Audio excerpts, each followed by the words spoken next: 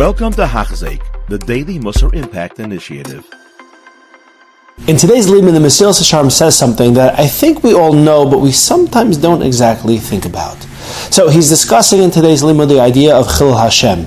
I guess to translate, profaning Hashem's name. We all understand and recognize this as a way of acting that doesn't really accord with the way that a Jewish person should act.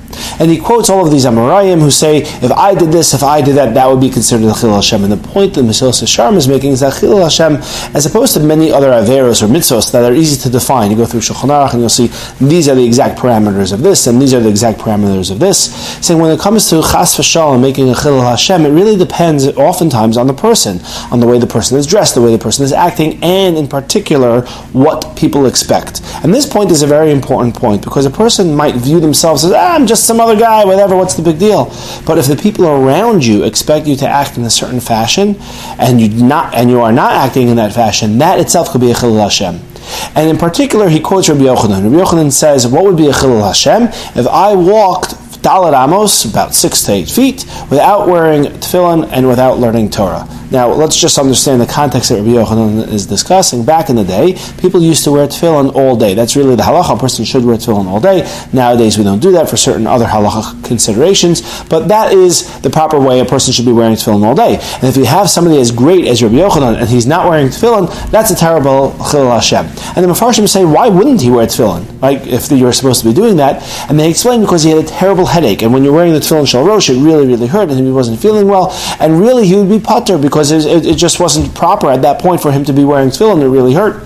Nevertheless, he said, but I can't walk Dalet Amos without wearing tefillin. People are going to say, well, the great Rabbi Yochanan is not wearing tefillin. That's crazy. I can't believe it. That would be a Chilul Hashem. And one point that I'd like to make from this is that I think a lot of us have grown up in, from households, you hear this idea of, let's say you're in school and you're going on some sort of field trip, don't make a Chilul Hashem, make sure to make a Kiddush Hashem. And we sort of grew up with this idea that when we're out in public, a person should try to act at a higher plane because people are looking, people will recognize your actions and judge basically based on that. But I think what sometimes gets in the message is when you're out in public amongst people who aren't Jewish. When you're amongst non-Jews, that's when you have to act a certain way.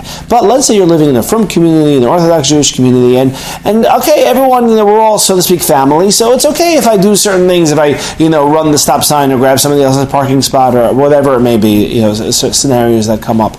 People understand. And while it may be true in concept that people might be more forgiving, amongst Jews, maybe, perhaps, but that doesn't take away from Chilul Hashem. Because you see that Rabbi Yochanan was afraid, I'm walking without tefillin. Who exactly is going to look at him and say, I can't believe he's without tefillin? I don't think the Romans are going to be looking at Rabbi Yochanan and say, wow, I can't believe that the great Rabbi Yochanan is not wearing tefillin. He's talking about other Jewish people who should be down l'kav schus, and who should say, hey, the great Rabbi Yochanan, if he's not wearing tefillin, I'm sure he's not feeling well, or something along those lines, and they're wrong, and they shouldn't be down l'kav chof. But that's not the point, because they are. That's the reality. He's saying the reality is that people are going to look at me, and it's going to be Chilul Hashem, but they shouldn't be judging you like that. Doesn't matter. You're right, they shouldn't be, but they are. So a person has to be very careful with Chilul Hashem, not just among non-Jews and among strangers, but even amongst our friends, so to speak, even amongst Jewish people. A person has to be very careful in what they're doing and how it may be perceived. It might chas v'shalom be a Chilul Hashem. Have an amazing day. You have been listening to a shir by Hachzeik. If you have been impacted, please share with others. For the daily shir, please visit Hachzeik.com or call 516-600-8080.